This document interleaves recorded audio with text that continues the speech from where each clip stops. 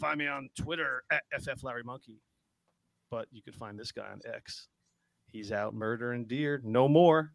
And this guy's not on the couch tonight. He's laying in a twin bed.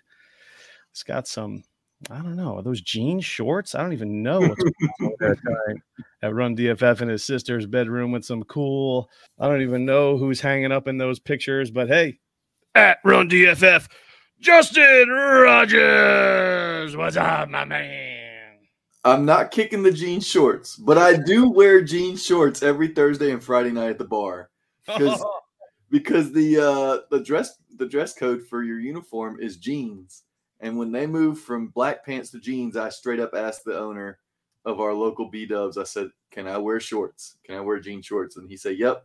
I went to Bass Pro Shop and grabbed a pair of jean shorts because I knew I could find some at a Bass Pro.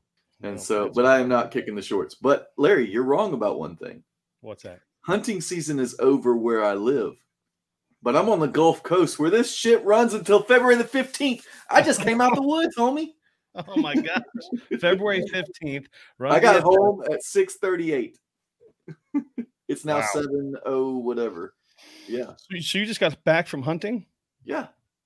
Did you murder any deer or baby deer? I didn't murder anything today, but I walked around a good bit, scouted, and I'm going to go back in the morning. And then I got to go finish helping my mom move into her new little apartment thing. And then I'm back home. I got about 2.5, 3 hours of hunting in this season left, and then it's over. That's exciting. And what's more exciting is the guest we got on tonight. Wouldn't you say? He was coming onto a hunting podcast, though. You know what this guy likes to hunt? What does he like to hunt? Late round quarterbacks. Oh, bump. I see what you did there. At late round QB, JJ Zachariason. What's up, buddy? Thanks for coming on the show. What's going on? I can't contribute that much to the hunting talk. I did look one time. One of our neighbors was a big hunter growing up, and I did help him drag a deer once. I did that before. Up this giant hill. And that's the closest that I've gotten to doing anything like that in my entire life. He's like, JJ, hop in the truck. I need you to come help me drag this deer. Yeah, right. I didn't even get to do like the part that people enjoy doing. I literally was just at the end there. That's the worst part is the dragging. That's the terrible part. Yeah, the hunting right. And learning and all that's the fun part. Yeah, I know nothing about any of that stuff, but yeah, I mean, some people love it. So, well, I was in the supermarket today, and I was in a supermarket that I don't really shop in, but I was just in that area. I popped in there and I had to grab some stuff, and I walked past the section or butcher section, and I saw just some stuff I don't normally see. I saw rabbit, and I was like, man, this is just, I don't know if Justin could clean a rabbit this good, but this thing was packaged nice. And I was like, man, I should just buy this for the heck of it. just cook it and tell my 8-year-old daughter after she had a piece, like tell her that was a rabbit. Yeah. I didn't want to spend, it was like $45 for the rabbit. And I mean, it's a lot of money for a rabbit. What do you think? Especially with Easter coming up, you think it'd be on some kind of discount, but I don't know. That's a lot of money for like a pound of meat max. Yeah, I didn't that check. Rabbit might weigh like 6 or 7 pounds, and it's got nothing, I was turned off by the price, so it wasn't worth the joke. Sometimes it's worth to spend some money on I can tell you right now that if your daughter was not expecting to eat rabbit and you gave her rabbit, it would not be much of a joke, Larry. I'm guessing Stephanie would make that not so funny. We see rabbits in the backyard. We actually, it's funny. Well, it's not funny. Did you ever whack them and skin them and grill them out? Yeah. I don't know how. I would have consulted with you. I would have leaned on you to help me out with that one. My daughter will eat anything. She wanted me to shoot that turkey that walked out last weekend. JJ, Justin went hunting with his daughter for the very first time. Like, was that a week ago? Second time. Yep. The first time was like 3 or 4 weeks ago. And I love the story you told on last week's show where she was just like, "Daddy, shoot it, Daddy, shoot the deer." Well, first it was the turkey. Shoot it. And I was like, I cannot shoot that turkey. It is not turkey season. But we had a deer walk out, and she was all about it. So, yeah. If I shot a rabbit in front of her, she'd be like, "Daddy, are we going to eat that?" Yeah, we are. Wow. Very cool. Very cool. Like I said, we have rabbits that live in our backyard. I mean, we see rabbits all the time. Cassidy has names for every single one of them. Yeah, don't give her a rabbit without at least consulting her. Yep. Which is going to go, hey, no, Daddy, I don't want to eat a rabbit. Yeah. So New Jersey and Mississippi, we live different lifestyles, bud. Yeah, I guess you're right. Yeah, I don't have a gun under my front seat of my car like you do, a shotgun. Did the shotgun make it to where you are? Now you're still in Mississippi, right? Oh yeah. I'm just like 3 hours south of where I live, but I'm in Mississippi. You know what? Our paths have crossed. No, just in as far as a tweet goes, I did have a brief interaction with JJ many years ago when I first got on Twitter and entered like the. You remember this, right, JJ? I'm now frightened. Sure. Yeah, me too. I'm worried about where this is going. No. It was funny. It was right after your daughter was born, I guess. And all you do, it was like a picture posted of you with your daughter. Well, I thought it was you. The only thing I just couldn't get past the slippers in the photo, and I just made a comment like late round slippers, and you were like, "That's my wife." I was like, "Oh, sorry, man." I did apologize, but oh man, that's our brief encounter 5 years ago, I guess. That's funny.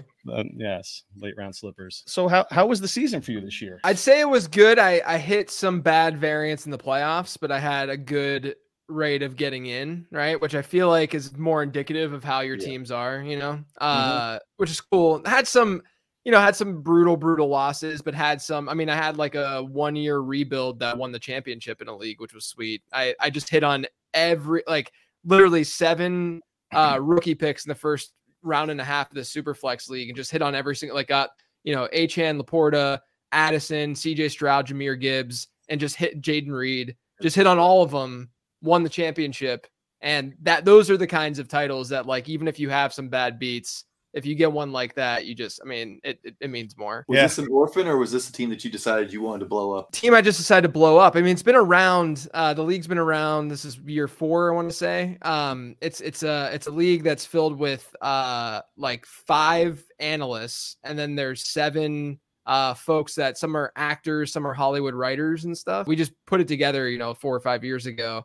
And the non-analysts have won every single year. The analysts have, and then finally this was the year, of course. But I was just one of those things where, like, I'm very much a player who I don't like living in purgatory at all with my dynasty roster. So if I'm even like on the fringe, there's some people in the league that are, and I'm, if I say this, I don't think they'd get upset, but they're like not as experienced playing dynasty per se. So at the beginning of the league start, like, you're getting people who are making win now deals all the time.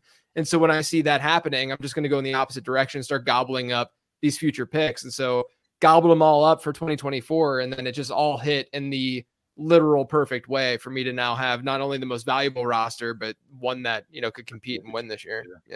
Yeah. We're big on that as well. Preaching the don't sit in the middle, either be at the top or just plummet to the bottom and redo it all. Yeah. People overstate how long it takes to get back. Obviously this league I got back in less than a year, but it's usually doesn't take as long as most people probably think. No, I think 2 years is about as long as it should take, honestly. Yeah. If you're active, that's what I think. You have to be more active when you're rebuilding than when you're sitting at the top. Always trying to pimp that value out. Yeah. Every time that somebody hits, go get that second round, whatever. Yeah, grinding away. Let's start from the beginning. When did you get into it? Like, when did you catch the bug? So I started playing fantasy in 2002. So I've been playing for over 20 years now. Started a league with buddies in high school. I was a freshman in high school at the time, and we just started playing. And that league is still in existence today. But we, I was always the person in my league who was just more into it than others. I would sit in the message boards in the league forum and argue with people about, Michael Turner's value or whatever, and just go back and forth about it. But yeah, I never at that time, and even like in college and stuff, I never thought that this would be my career, or that it was a possible career, and that this was, what I could do to support my family and all that good stuff. So that kind of thing was never really in the forefront at the time, but I definitely got really, really interested in fantasy pretty early on, and pretty much right away. I was just hooked once I started playing. When did you realize you wanted a career in fantasy sports? Yeah, so I worked so my background is in sort of like, I got my degree in marketing. I throughout high school and middle school, even, I taught myself graphic and web design. So I have that as sort of like a backbone and a background. And so whenever I graduated, I got into the advertising world and worked at an ad agency. And I was a project manager, and I just hated everything about it. Like I love the people that I worked with, and it was like standard like cool ad agency spot where you got kegerators and like ping pong tables and stuff like that. And the people I worked with were great. It was just kind of a soul sucking type gig where I just didn't feel very fulfilled at all. And I don't think that it was necessarily the company's fault. It was just the way that most jobs I probably would have felt that way. And so the work wasn't exactly what you expected when you went into marketing. Yeah. I mean, like I'm doing things like I'm helping manage like the Swiffer.com website and stuff. I'm like, what am I doing with my life right now? I can't do this for the next 40 years of my life. And so one day I remember being at work and I opened up a Word document and I was like, look, I'm so, just fed up with just doing this. I got to find something that I'm going to feel more passionate about. So I literally just like started writing down my passions. And one of those things was fantasy football. And once I started researching the fantasy football landscape a little bit, this is back in 2011. I started realizing that the fantasy space was sort of missing analysis that made a lot of sense to me based on how I've always played, but it wasn't really out there. And that was drafting quarterbacks late, right? Like that simple concept. And it was based on not just like, this is the way that this year is going to go. The next year you're going to draft a quarterback, because there was just this flip flopping going on all the time with analysts and stuff at that time. And I realized that shouldn't be the case because there's some economic principles and some really basic stuff that tells you that you should be drafting quarterbacks late almost every single year. So I decided that I was going to work my job during the 40 hours a week. Then I'd go at home at night while my now wife, we were living in Cincinnati at the time. I would go home and my wife would be there. My girlfriend, we had this like a little loft type spot where our desk and computer was in the same place as like the living room. So I could literally just like work on this ebook that ended up being the late round quarterback ebook while, we're hanging out watching TV and stuff like that. And so just month after month for the next like 6 or 7 months, I worked on this ebook and I sort of meshed my graphic design background, my web design background with this like passion for getting this strategy out there and talking fantasy football into this ebook, which at the time ebooks weren't like that accessible and popular per se. Like I remember I coded it in a way where it was like responsive on your tablet and stuff. And now like a PDF is responsive on your tablet. Yeah. But like at the time it wasn't the case at all. So I just used a lot of the skills that I had developed over the last, decade of my life. And, just the combine that with the passion of fantasy football. And I ended up in 2012 launching the ebook, The Late Round Quarterback, and the rest is kind of history from there. Wow. Do you ever look back and think, man, I'm glad I did that when I did, because I may not be able to do that now with kids? 100%. Like, and not only that, I come at it from a place of like sincere privilege. Like I didn't have some things to worry about at that time that other people might have been worried about, where I could make that leap or take those chances, or I'm not working 2 jobs. I have this 40-hour week job that's totally fine. I'm not making like it's a job out of school. I'm not making like crazy amounts of money, but I'm able to, support myself and make a good living. And then at the same time, be able to do this on the side. It really can't. And I was still, going to the bars on the weekend and doing, it's not, I get like, there's like the Gary V's out there who will be like, no, you can't go out and have fun while you're grinding and doing it. It's like, that's not grind. Really, yeah. That's not really go like an extra hour or 2 every evening or whatever. Right. And still have time to hang out with your girlfriend, now wife. And you didn't, because like now, I don't know how your routine goes with a 5 and a 1-year-old, but I have a 5 and a 1.5-year-old, and it's all right from the time I get home until 8:30 or so is kid time, and then after that, you're hanging out with the wife or doing whatever you do around the house. So it would be hard. If you jumped on that when you could, because if you establishing yourself now to where it's your career changes things rather than trying to change careers. 100%. And yes, I have like a backbone that I can always rely on now that I was able to build when I had more time. Sure. Right. What role does your wife play in all of this? Because it's got to take a pretty impressive woman to support a fantasy football nerd, Yeah, no, it's true. It's true. I mean, she never questioned it. She believed in me more than I did, honestly. Wow. Like legitimately, I even look back and, obviously I'm making more money today than I was back then out of school and all that kind of stuff. And I mean, I never did this to make money. That's not really the reason why anyone should be doing this in general. Like, she knew that I would be successful in doing it, and I didn't know that at all. So yeah, she was a huge help throughout it all. Wow. Did you ever rope her into playing a fantasy football league?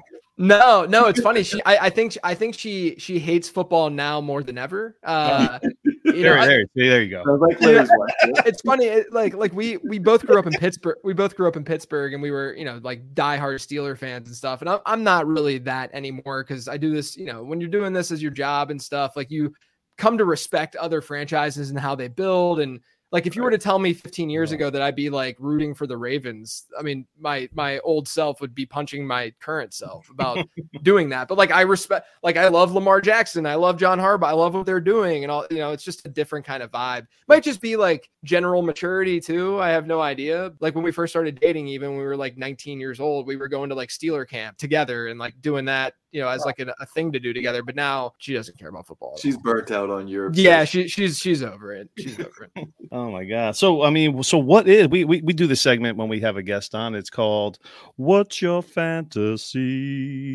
Which means, what's your fantasy? Is it redraft, best ball, dynasty, DFS, Debbie? I miss anything, Justin? I miss anything? Pretty much covers it. I think he's got the gist. He can plug it in now. Yeah, no, I'd probably say redraft is still it's my bread and butter for sure. Just in terms of like being an analyst and stuff. It's where I started. It's where audience is too, if we're being honest, and that matters. Pretty much redraft and dynasty is where I focus on. But I'm also, I'd say the last few years, probably since the pandemic started, when I really wanted to just play more volume, because there was just like nothing else going on, I joined a lot more dynasty best ball leagues. And so I'm very much a dyno best ball guy now too. More so probably have just as many, I probably have double the amount of dynasty best ball leagues now that I do managed dynasty league. I like to check my teams. Like, I like looking at my teams and stuff. Yeah. When I got into a lot of best balls this year, and I just found myself like just going through them all, just checking them out and stuff. And I know you don't have to with a best ball, but I just found myself kind of gravitating to just to see where I'm at here, just to take a peek. And and I didn't like the way it looked on my dashboard, just all these leagues that I was in, and it's just like, man. So I don't know if I'm gonna stray. I mean, I also got into a lot of redraft leagues too this year, and or charity leagues. It was just a little bit overwhelming this year, and some years are like that, some years aren't. I say it every year. I'm going to take a step back, but you never do. Come charity league season, it's like, I've got 4 drafts going. Yeah, it's like when you're really hungover and you're like, I'm never drinking again. Yeah, exactly. Yeah, and I mean, we're going to start talking about it soon. I mean, the FC Eliminators are coming out. I mean, John Bosch kicks those babies off. It's kind of gets like less than 4 months until those are around. Yeah. And the fish bowl, and then it's on. Everything kind of falls into place after that. It'll all be a blur, and we'll be there before we know it. Right. So, DJ, how many lineup setting leagues? The ones that you have to manage on a Sunday morning and grind away while you're trying to do all your other stuff? I'd say probably 20 to 30 a year. Dynasty at this point, probably between 7 and 10. I haven't just counted off the top of my head, but that's a good number though. Yeah, and then redraft, and then again on top of that, you can double that for my best ball dynasty leagues and stuff like that.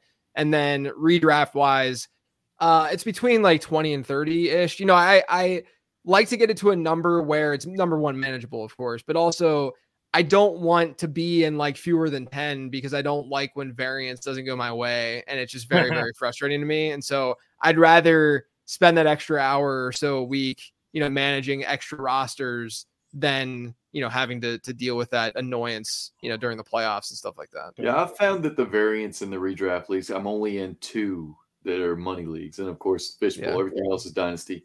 That it drives me nuts.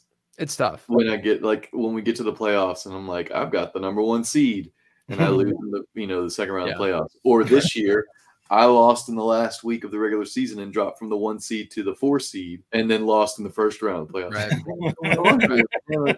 Killing me. Just 2 losses right there. It could have been, and I would have won both after that. I would have won the second and third round. It's like, man, just that one damn loss at the end of the regular season cost me. Yeah, it's tough.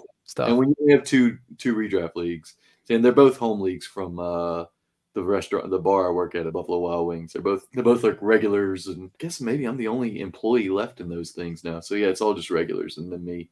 Yeah. And so, you get to talk shit a lot when you're in those. But then when you lose, especially if you're the guy that is in 17 leagues and they're all in 1 or 2, Right. Really talk trash. Yeah. So how'd you come up with the late round QB concept as far as your brand goes? Yeah, I again, it was after whenever I was figuring out what to do in the fantasy space, I really was just like sort of looking around and realizing that people at the time from the 2011 to the 2012 season, so pre-2012 season, 2011 had crazy quarterback numbers. Like it was a year where like Stafford went off and Cam Newton's rookie season. And, obviously like guys like Peyton and Tom Brady doing well and Aaron Rodgers, what have you, but all these guys are just going nuclear, right? The advice then the following year was from many was you got to get one of these guys in the early rounds. And like, I'm talking like first round of your draft. And if you look at quarterback ADP was the highest that it's ever been in 2012. There were 3 quarterbacks on average in redraft getting drafted in the first round.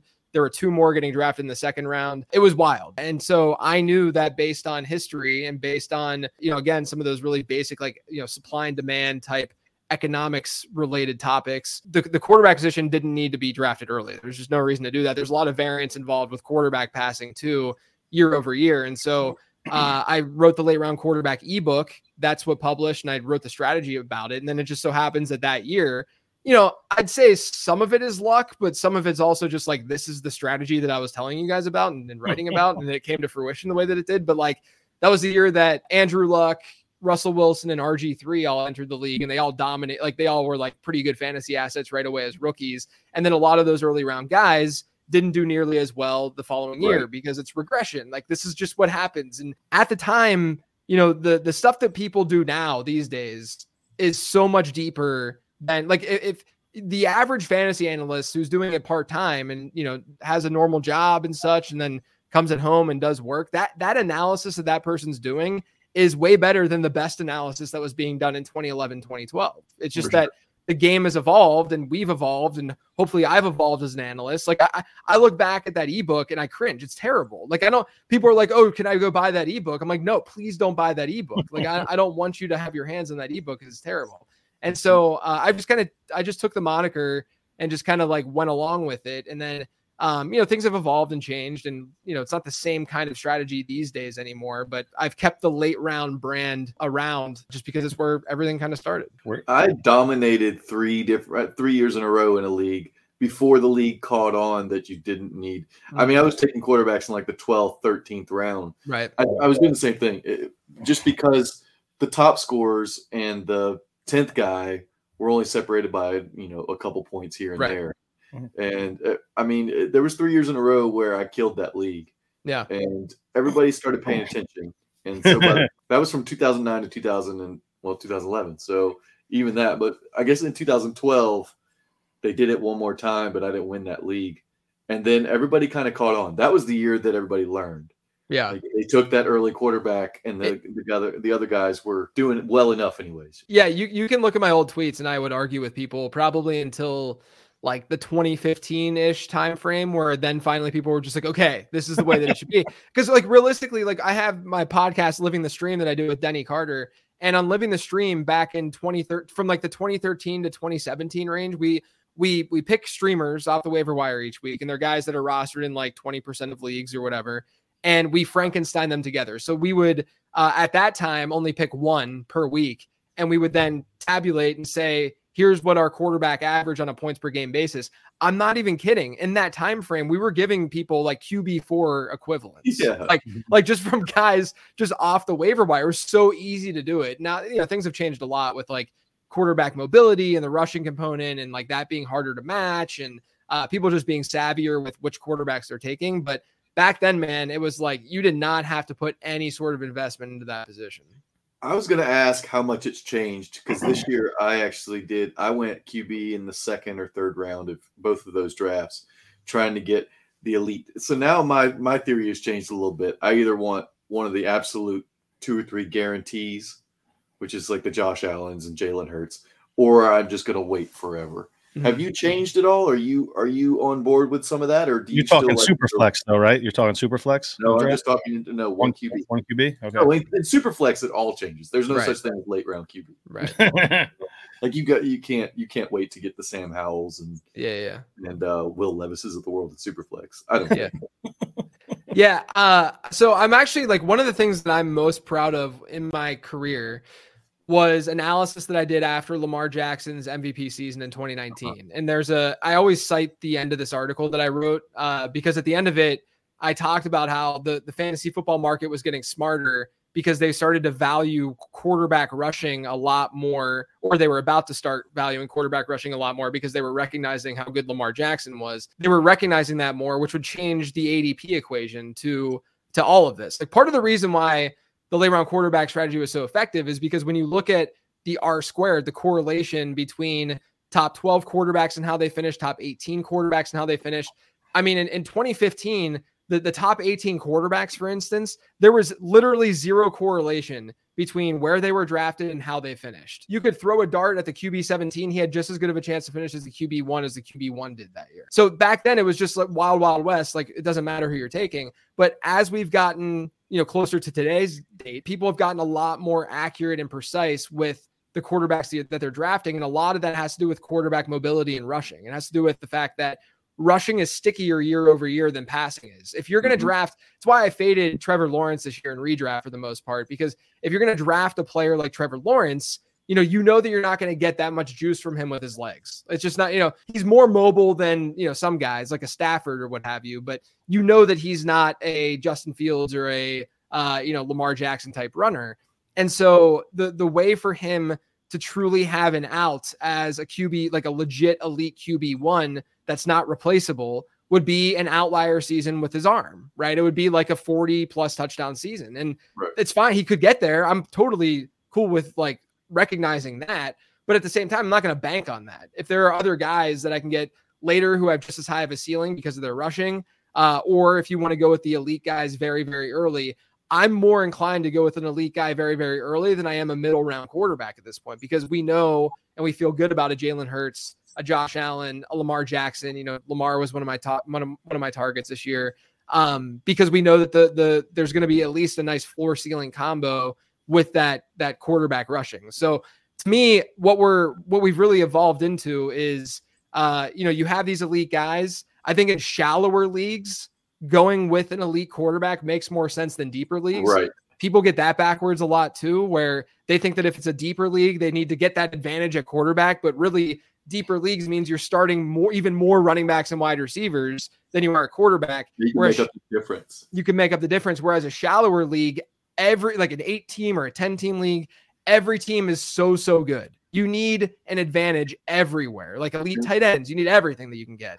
And not only that, but like in a shallower league, when you say shallower, I mean 8-10 team, but also shallow starting lineups. Yes, exactly. Like a standard ESPN league where it's 7 players plus a kicker and a defense. Right. If you have a quarterback that's scoring 6 or 7 more points than the next guy's quarterback, right. The guy that you're playing, they have less opportunity to make up that difference at a position. And you're not looking, you don't need to have as much depth, obviously. So you're not looking in like, the 12th round for a potential starter. Right. And now at that point, you're taking backup running backs because those are gold, week 4 of the season. Right. Yeah. So, I mean, it's to the point where I think we're going to get to a point where the NFL has enough of an influx of true dual threat quarterbacks, whether it's this class or the next class. Like at some point, we're going to hit the point where there are 12 legitimate good dual threat options. Yep. And any of those quarterbacks could end up being the QB1 in that given season. That's when we're going to start to see this flip a little bit more, where people are like, wait, why am I taking Josh Allen in the second round when I can get quarterback X in the 12th round who has just as good of odds, maybe slightly worse, but not significantly worse odds of finishing as the QB1 that year. So I think we're getting there, and there's going to be more and more. It's just that we need players to hit a little bit better. Like we need Kyler to really bounce back this year. We need Justin Fields to find the right environment to hopefully be a better passer. All that stuff needs to hit, but we're at least getting more and more of those guys as the years go on. Right. Yeah. That gap could close between the first and the 12th guy if we get more of those rushing guys, rushing quarterbacks like you're talking about. That's right. Yep. Now, you're streaming quarterbacks. I mean, that must have went pretty well with you this year with all these starting quarterbacks that came out, with all the injuries. I mean, how did that – I mean, you must have got some extra traffic coming through the late round podcast. Yeah. I mean, people probably were tuning in a little bit more to living the stream and stuff, but it was still a tough year to stream quarterbacks, partially because the ownership percentages were rising and we're basing it off of that. And the other thing too that I always like to point out is that like CJ Stroud, for instance, he was a streamer 1 week because no one was on him 1 week. We don't have the benefit of keeping him around and just using him week in and week out and using that as part of our like Frankenstein, right? Because eventually he's rostered in 99% of leagues and we can't use him anymore. But yeah, I mean, it was still like realistically still kind of tough from like a streaming perspective because those injuries also meant that there were less usable, easy to predict quarterbacks available on the waiver wire. So it's kind of this double-edged sword where, hopefully we were helpful for people. And, there were a lot of injuries, obviously, but at the same time, it really dried up the pool of available quarterbacks to use. It also changes things when you're talking about streaming for 2-3 weeks versus streaming for the rest of the season. Or yeah. Like Larry, you're talking about grabbing all these guys off the waiver wire, but if you grabbed a Tommy DeVito, you might have got a game or two out of him, and then Cinderella's slipper came off, and he went back to being terrible. Same thing with I'm trying to think of Aiden O'Connell had a little moment there. What happened to him? Well, I was going to say how many Flaccos did you end up having? Oh yeah, we had a lot of Flaccos in there for sure. Flacco's the outlier on the stream this year because if you picked him up and rode him to some championships, if you tried to ride him, you had a fun ride, that's for sure. Yeah, I was off on Flacco. Dang it, missed that one. Yep, he was great against the Jets, by the way. Great against the Jets, Larry. Man, that was the one time, and I'm not like a big hot take guy. Like I'm not like, this is the play here. But I was so confident the Jets were going to shut down Flacco just because. Me too. He's just Joe Flacco on the Jets defense, and just the way they were playing. He just came in and just it was like he had like 300 yards in like the first quarter. It was ridiculous. Yeah, he was 25 that week, man. So living the stream, I mean, how did you hook up with Denny? I mean, you guys been together for a long time. How'd you guys link up? Yeah, we started in the industry around the same time, and he was at there was like an expo / conference type deal in New Jersey actually at the time, and it was like 2013, and like Michael Vick was there. It was some Michael Vick related event. Dog show? Yeah, right. Denny comes from like a journalism background. And so he went there and was sort of like reporting on the state of fantasy football and like the things that different analysts were saying and whatnot. And I just saw his tweets and I reached out to him and we started talking. And eventually we, like less than a few months later, we started living the stream. So we've been doing living the stream since 2013 and end of 2013. So it's been it's been over 10 years. Very crazy because his son was born about a week before we started our first episode. And so I've literally like I just know how long the show's been going on based on his son's age. Yeah. And then back in like 2017 is when I started the Late Round podcast and did the solo thing because I had to get rid of Denny. I couldn't just do it with him. Are you a QB guy? You a running backs guy, wide receiver guy? Everybody's like a guy. I mean, are you the quarterback guy? No. What's funny is my like work and my prospecting work and stuff. I don't do quarterback because it's so hard to solve the quarterback problem, and it's just not. I just haven't solved it yet. So I have models at running back and wide receiver that I use for my prospect guide and stuff. I build via wideout like a lot of people do. Very much a wide receiver heavy builder and drafter. So maybe I would lean that way, but yeah, I mean, both the running back and the wide receiver models that I have are about as predictive as each other. I mean, not one is necessarily a lot better than the other one. They just have different inputs and stuff. And I do think that the most interesting and fun position is wide receiver, though, to analyze and to talk about. Okay. Well, we had a patron who commented he's busy tonight, but he said, I'd be curious if he's dove into this class yet and his thoughts on the wide receivers. Do you have any quick little thoughts on this year's class, pre-combine and pre-draft, obviously, but yeah, I haven't gotten like super, super deep. I usually what I do is I'll plug in the higher end names and start analyzing them. And then once the official invite list comes out for the combine, that's when I'll put them in my model and I'll start to break down because in my prospect guide, I'm breaking down and writing profiles for every single wide receiver and running back that goes to the combine. So like there's, guys who no one will ever talk about again, after March that are in the guide. And then there's guys, it's also interesting because like, not many people were like talking about like Demario Douglas, for instance, last year. And then I can at least go look and see what I said in the prospect guide and, see if I had any like inclination that the guy would be good or not. But regardless, I have looked at this class a little bit at wide receiver. My initial, and this can change because again, this is very, very, very early. Right. My initial stance on it is I think that people might be overrating it a little bit. And I don't mean like a Neighbors or a Marvin Harrison Jr. I just mean, I don't know if the depth is as strong as, or I haven't seen it yet. So that back into the first round isn't as great as a lot of people were hoping. Yeah, and there's some guys that like it's going to be really, really. I think like Roma Odunze and stuff is going to be very like he's going to be probably the most polarizing wide receiver in the fantasy space this season, just from what I'm seeing analytically. Because film guys like Matt. I talked to Matt Harmon. Was texting Matt Harmon about this last week, and he's in love with him. Like he's like, this guy's so good. He can be man. He can do this. He can do that.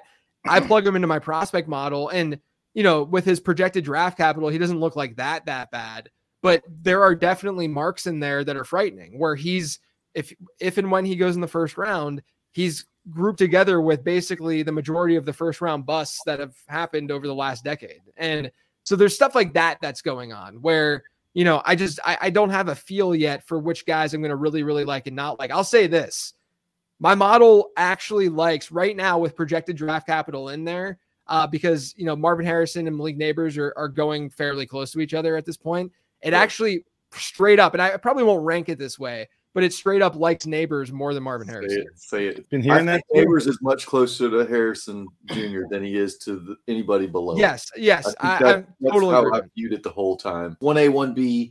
And then there's 2, 3, 4, 5, I haven't dug into it enough, but I'm shocked that people aren't talking about him the way that they talked about even like a Jamar Chase. I think a lot of it has to do with the fact that you have Marvin Harrison in this class who everyone is just absolutely gushing over in love with for obvious reasons. But from strictly like a prospect score and the inputs that I'm looking at in my prospect model, like Malik Neighbors grades out as like a 99th percentile type prospect. Like he's that. I mean, Marvin Harrison does too, but Neighbors is right there. They're both way up there. Yes. Then you've got the rest.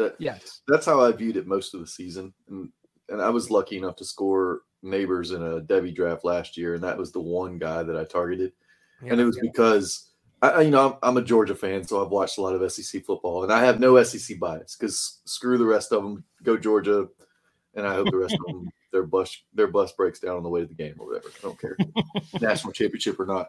But I do like watching good players, and that dude he jumped off the screen. What do you think about the Steelers' new offensive coordinator, and do you think that will impact any of the fantasy relevant players? Hey, JJ, I'm a Falcons fan. I'm sorry. Are you? But thank you for taking them off our hands. So here's my thing with Arthur Smith. I think that within the context of the personnel the Steelers have, there are worse coordinators for that specific job, right? But the problem that I have with it is that the Steelers are openly telling everyone that they're totally fine with mediocrity. Like from like a team building standpoint, from an offensive standpoint. I tweeted this like a month ago or so that the Steelers are just in purgatory and they're building like it's 2004. And they've been doing this, I mean, since Roethlisberger retired, but they've had decent enough drafts. But the Pickett pick was terrible, and I went to Pitt. Like I love Kenny Pickett beyond the way most people feel about him. Like I was at the ACC championship game with the fake slide against Wake Forest and all that. I love Kenny Pickett, but like, you just got to be honest. Like when they drafted him, it was fun. Like it's cool, but he's not good. Yeah.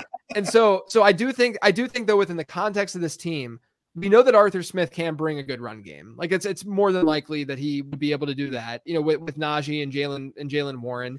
I worry about the passing volume from like a Deontay and George Pickens standpoint, from a fantasy standpoint. In these situations, oftentimes we're going to judge success based on where a team was and where players were to where they ended up.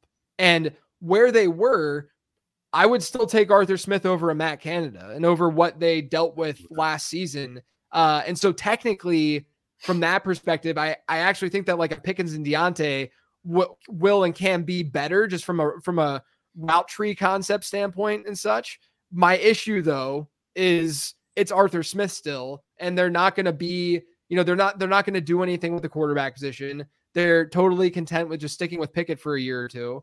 And, it's going to be a run centric offense where they're going to try to win with defense. I just don't think that's a recipe for success in today's NFL. Yeah. I took two things out of that. One, you like the smell of farts better than the smell of a big pile of shit. That's right. Yeah. So you got rid of the big pile of shit and now you just have a fart. Right. And number two, the Steelers have told us that they don't like Kenny Pickett and they're going to take the ball out of his hand.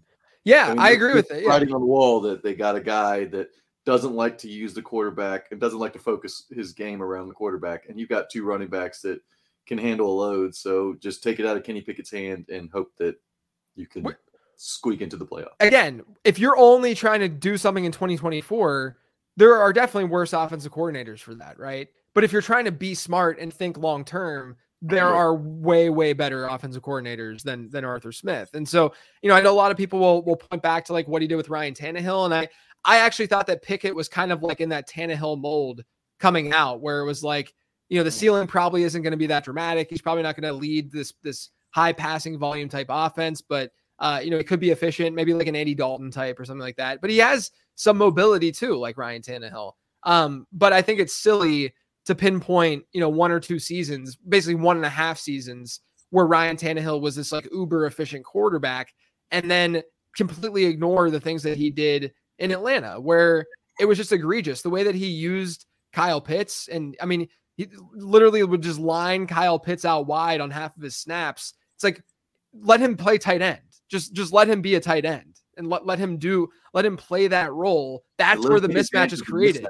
Yes. Yeah. And so that's the frustrating part for me with a guy like Arthur Smith. Fortunately, at least now you have, his backup running back in Pittsburgh is better than the starter, as opposed to before. The starter who's so when he plays the backup, the backup in Pittsburgh, it won't be as egregious as exactly. Tyler Algier over Bijan. Yeah, wheels up for Darnell Washington. Yeah, right. You prefer 1 QB, super flex, you tight end premium guy at all? What's your story? Yeah, I'd say super flex for sure. I just think there's a lot more strategy involved with it. I think that, maybe aside from last year, maybe the year before, but there was a period of time where it was starting to get a little bit more turnkey. Superflex was, where people were just pounding the position like crazy in the first 2 rounds of startups. But I think that there's a lot to be said about, going with like a stud and dud type, stars and scrubs type approach to Superflex, where, I've gotten to the point where it's like, why would I pay a premium on Tua or, a quarterback like that? There's just no reason, when I could, if I'm really in a pinch, I could have traded an early third this year at some point for like Baker Mayfield, right? And like gotten something out of their late second even, and gotten something out of that, which would have matched or even exceeded, Tua's production down the stretch. So I like when I'm building, I like Superflex because it gives you a lot of openness for strategy. And then I like to go with, if I can get an elite guy, that's great. Getting 2 of them these days is just really, really difficult. And so I'd rather just kind of go with that, like that dart throw. Let's see what Sam Howell's all about. Maybe invest a little in Brock Purdy and hope for the best, obviously before the season, and just kind of go that route with the QB2 spot. How'd you feel about Jordan Love this year? Do you think he's like still ascending? I don't know. But obviously one of the toughest avowals out there. I lean on a lot of the guys who are smarter than me at the quarterback position, who see really, really good things out of him. I also really like the weapons they've put together in Green Bay, which I don't think any of us thought that we would say last year at this time. And so, I was a huge Jaden Reed guy. Dontavian Wicks showed a lot this year. Christian Watson, banged up obviously throughout the year, but he still at least has that upside and that field stretcher role that he can play. Romeo Doubs is solid enough. And I love the rookie tight ends that they had this year too. I thought both of them were really good prospects. So you have the weapons, young weapons in place. And what I loved with Jordan Love was that, he definitely some question marks to start the year. I mean, he was not that great the first half of the season, but he completely flip things around with more reps in that offense. You also have to trust the coaching staff. Like Matt LaFleur did an unbelievable job this year in Green Bay, like one of the best offensive minds and coaches in football. And that's not going to change. Like that's a static piece to the Jordan Love journey. And so from that perspective, you know, I don't know if I would go out and necessarily like trade for him right now because his price is pretty high. Yeah. But I'm, you know, I the places where I have him, I'm not selling. That's for sure. You know, I learned this from Rich Rebar, Lord Reeves a while back whenever he started playing Dynasty before I did. And then he was into Superflex leagues before me. And the number one thing he told me was to just throw those darts at random rookie quarterbacks in your rookie drafts in the late second, into the third, into the fourth round, and then just flip them for seconds the following, you know, like Davis Mills. And as soon as they get a starting job. Yeah, right. As soon as you, and so I was doing that, and I had a lot of Jordan Love, but no one wanted Jordan Love. Like no one was trusting Jordan Love. So now I was like at the beginning of the year, I was trying to just flip Love for like a first in a lot of leagues when he was doing really well in fantasy, but it wasn't matching his peripherals like whatsoever. You know, a lot of his like expected completion rate and stuff was not very strong. No one was biting. And then I'm looking back and I'm like, all right, give me a couple extra first now instead of that one. Exactly. Yeah. So have you made a concerted effort to capitalize on this value jump since, you know, week 11 or whatever it was? Yeah, no, I mean, right now I'm scared to, if I'm being honest with you. Like quarterback is so high stakes in Superflex League, as you guys know. It's really, really difficult to go out and sell a guy like Love when he realistically next year has a top 5 overall and startup ceiling. That still exists. You know, like I doubt he'll jump like a CJ Stroud, but you know, maybe he'll be in the Justin Herbert range. And so, especially with freaking Greg Roman going to LA. But you know, I just hesitate because of that, because I still recognize that ceiling when these guys get that opportunity. I'm more inclined when I'm selling quarterbacks to sell guys who I know don't have the pedigree whatsoever, that, you know, someone's just trying to find this like stopgap. Like they're trying to take a chance on a Davis Mills type. It's like, I look, if I get burned by Davis Mills, I get burned by Davis Mills, you know? But with a guy like Love, if I end up having him as his values accumulating, I'm kind of cool with just holding on to that and, you know, maybe diversify across my leagues a little bit where I have him just to see. But I'm more in the hold territory right now with Love. Who do you think is your most rostered player? If you have a couple most rostered guys, I'd probably say Isaiah Pacheco, because I was really high on him entering the league. So there was a meme within my Discord, the Late Round Fantasy Football Discord, after I published the prospect guide last year, where, you know, you guys have kids, so you know Encanto, I'm sure, the movie Encanto. Sure. And so instead of we don't talk about Bruno, we were all saying we don't talk about Pacheco. Yeah. And so we were all just like gobbling up Pacheco throughout our rookie drafts, you know, 4th round and stuff. And those are the instances where like I could easily go out and be like, yeah, I just owned that. I knew Pacheco was going to be. No, I didn't. I didn't know he was going to be this good. Like that's a lot. I didn't really get, like, whenever I find a player like that ends up hitting, even when his value is increasing to, like, you know, that summer you could have maybe gotten a second for him, you know, before his rookie season and stuff. I just don't, I like to just hold on to the guy because I like to ride it out because it's more enjoyable. And I think that's still an aspect of Dynasty that, you know, not just, of course I want to win. Of course I want to do all that, but I'm not just going to flip these guys for more semi darts, you know, to throw. So I ended up holding on to a lot of Pacheco. So you don't find yourself playing the portfolio thing quite. I do, but I do it for the super high end guys.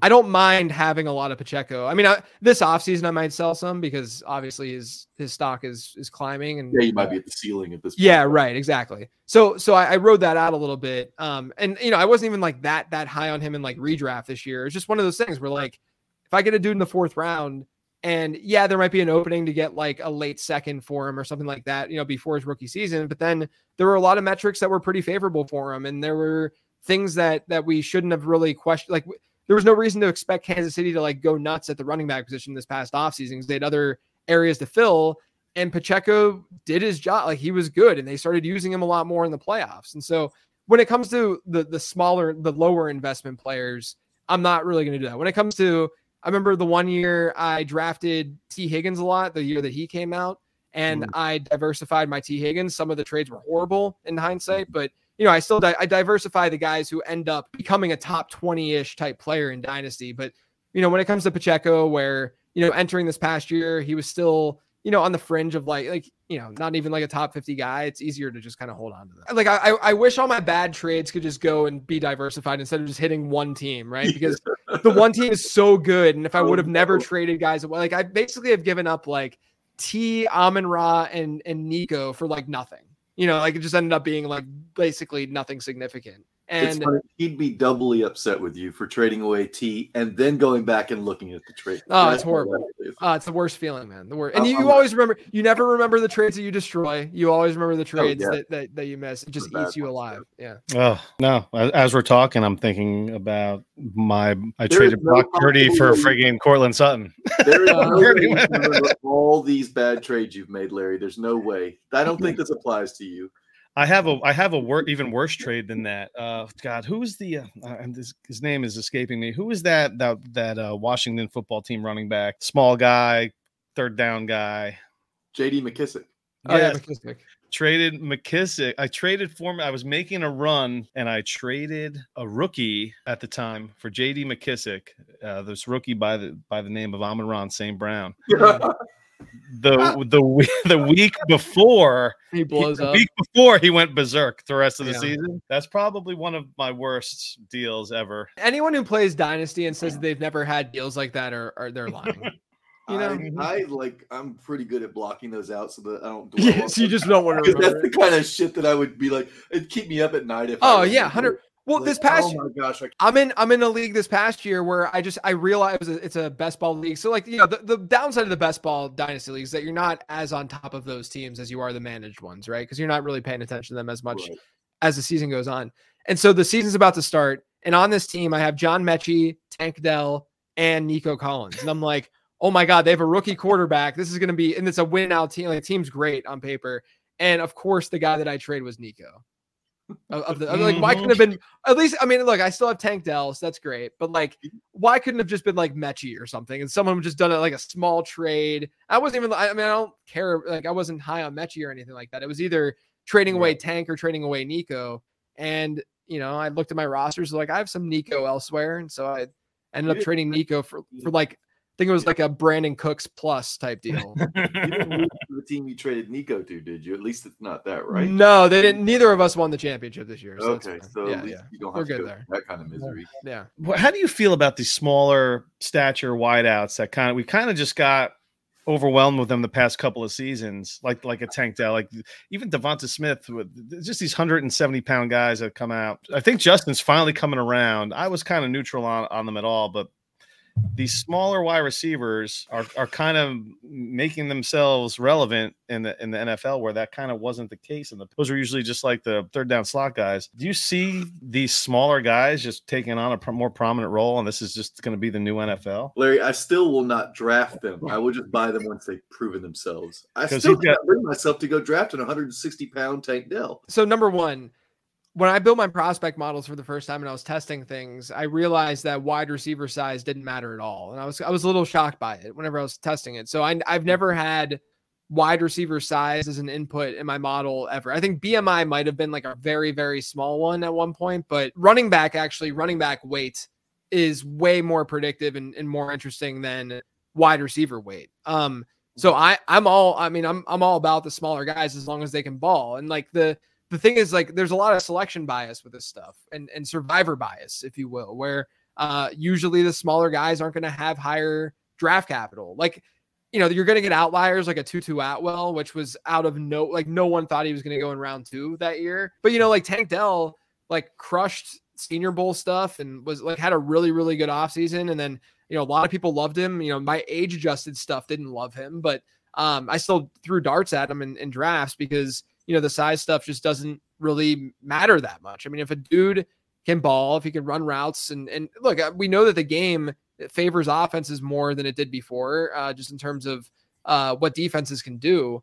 And so, a lot of these guys, they can win off the line with their agility and speed more so than sheer strength. And so, the crazy thing to me is that a guy like Tank Dell ended up playing a lot on the perimeter, and he can play on the outside. Like that's the kind of stuff that's more interesting to me.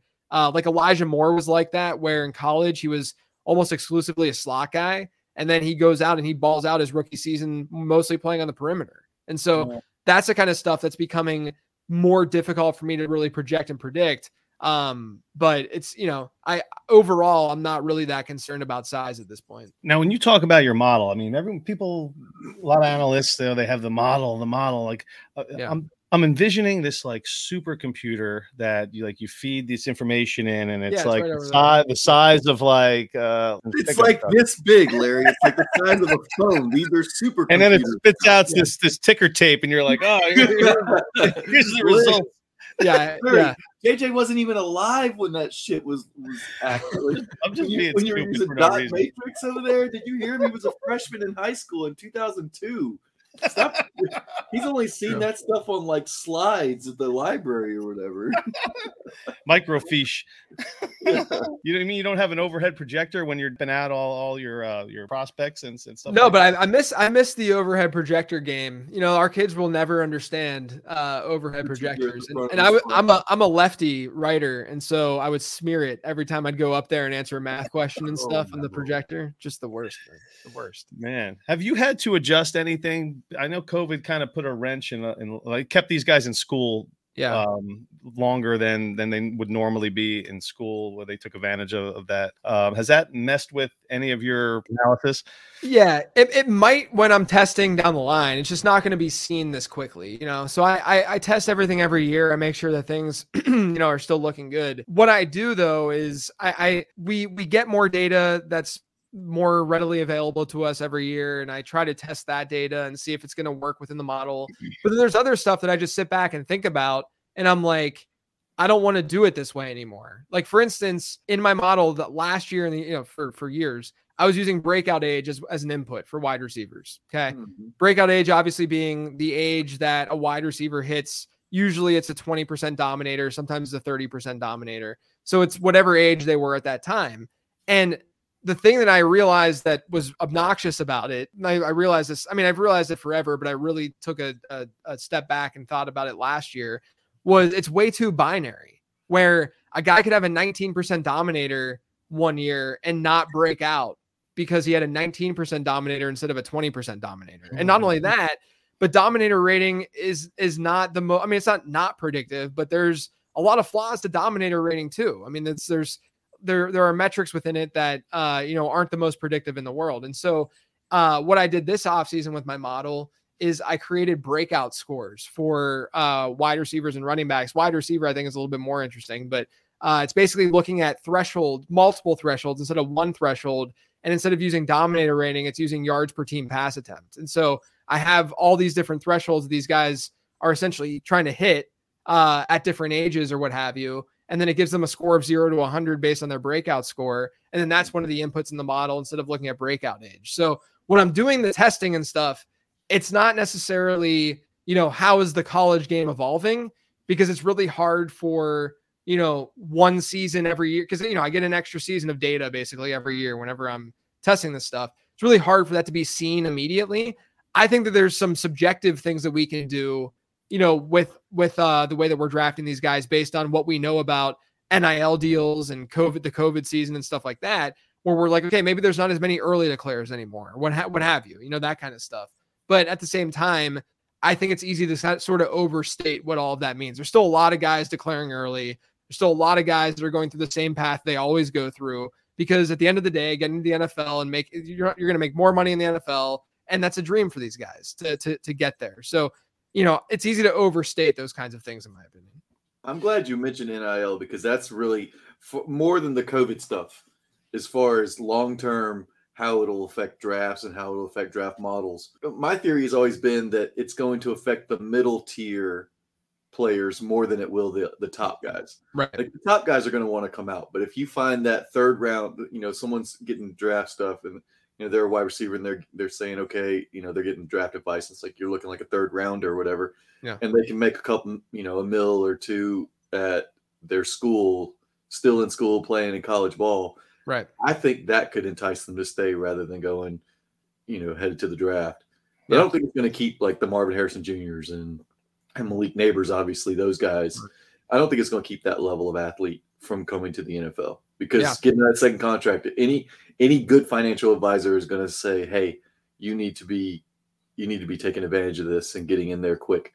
And the other thing that people think about or miss is that NIL money is not contract money. It's not equivalent because when you go pro, you can still make NIL money. Yeah, exactly. You can make endorsements on top of your contract. Right.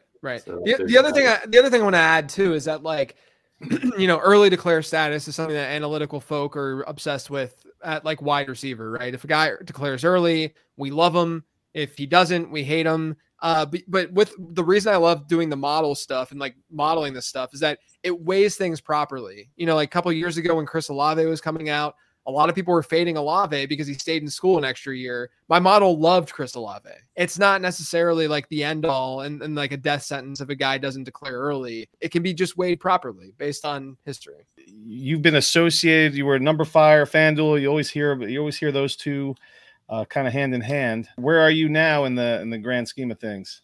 Yeah, so Number Fire was bought by FanDuel in 2015. And so from then, I started at Number Fire in 2013, did the startup grind, if you will, for 2 years. And then we got bought by FanDuel in 2015 and took a little bit of time, but we slowly integrated to sort of start running the content that FanDuel was doing, but it was mostly through Number Fire. And so, I ended up leaving so I was a full-time employee at FanDuel from 2015 to 2021, January 2021. And so, January 2022.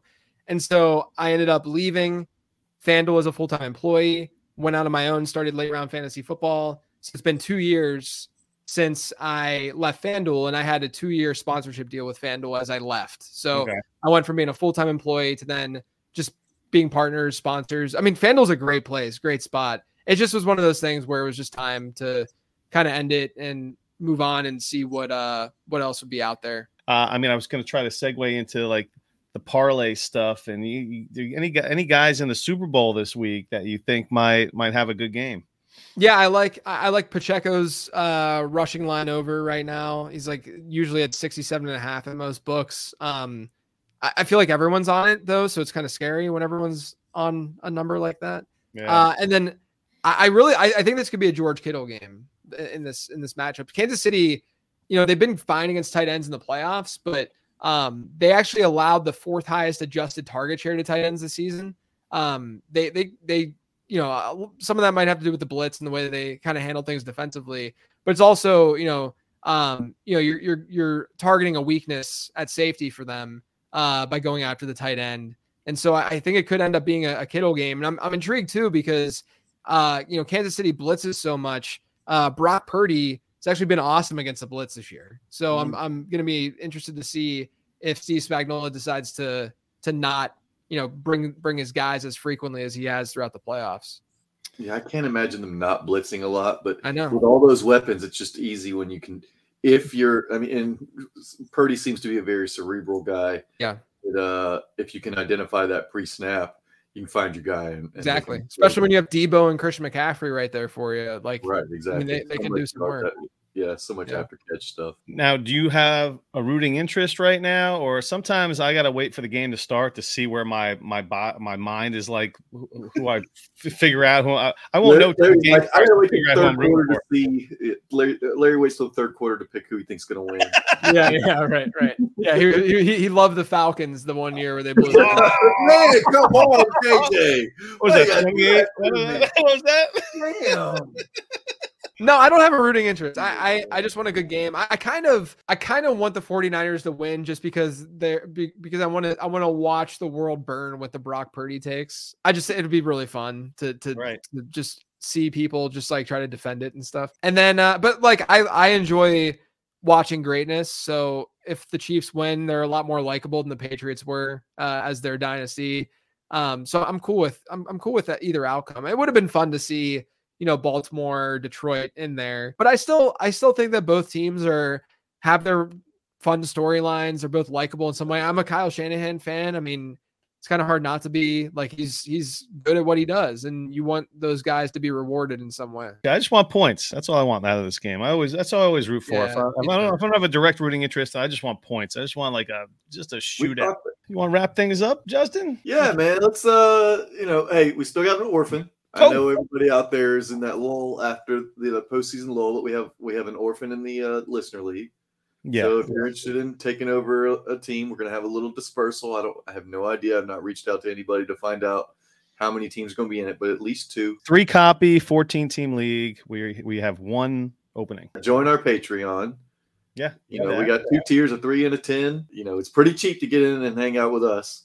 If you're hanging out with us, you can catch up with like Matt did with that question for JJ earlier, or like Kyle and Stevie D in the chat tonight. Just saying hello. So follow JJ Zachariason at Late Round QB at Live the Stream FF. Yeah. So, don't forget about the East Coast dad life, right? Yes. Tell us about that real fast before we let you go. Yeah, no, I started tweeting about East Coast dads a few years ago because I hate when there's late games, on, and us dads just get tired. And so I would always tweet about East Coast dads. And then I ended up making like hoodies and t-shirts and stuff. You can actually buy them lateround.com/shop. I'm selling all the profits that I make on East Coast Dads apparel goes to No Kid Hungry. Yeah, I just started doing that as like a fun little thing.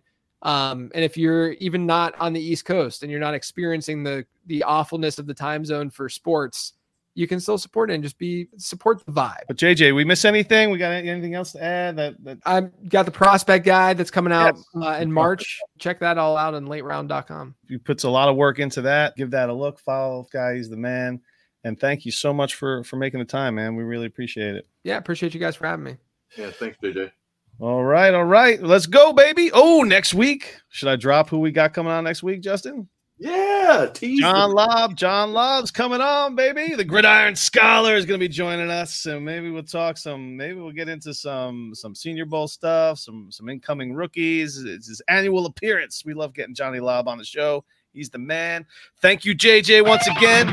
Thanks for listening to the Dynasty Hot Sauce Podcast. 1, 2, 3, 4. Larry Monkey and Justin Rogers talking Dynasty football, baby.